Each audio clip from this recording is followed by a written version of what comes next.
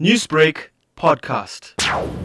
More than 2 years since the killing of 9-year-old Miguel Louw, convicted murderer Mohammed Vahed Ebrahim appeared briefly at the Durban High Court yesterday. The court decided to postpone the matter for arguments of sentencing. Louw was last seen at an eatery in the company of Ebrahim near his home in July 2018. His decomposed body was found in a shallow grave at Longbury Drive in Phoenix, north of Durban, near Ebrahim's home in September 2018. In handing down judgment on the 7th of December last year, Judge Jacqueline Henriquez said there was a plethora of evidence against the accused, and when viewed in its totality, the case against him was overwhelming. 44-year-old Ebrahim was convicted on charges of murder, kidnapping and theft. Spokesperson for the KwaZulu-Natal National Prosecuting Authority, Natasha Ramkissoon-Kara, explains yesterday's court proceedings.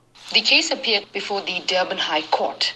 The matter was postponed to the 12th of April for arguments on sentencing. Arguments on sentencing will be heard on the 12th of April. For Newsbreak, I'm Shanell Daniel. Newsbreak, Lotus FM, powered by SABC News.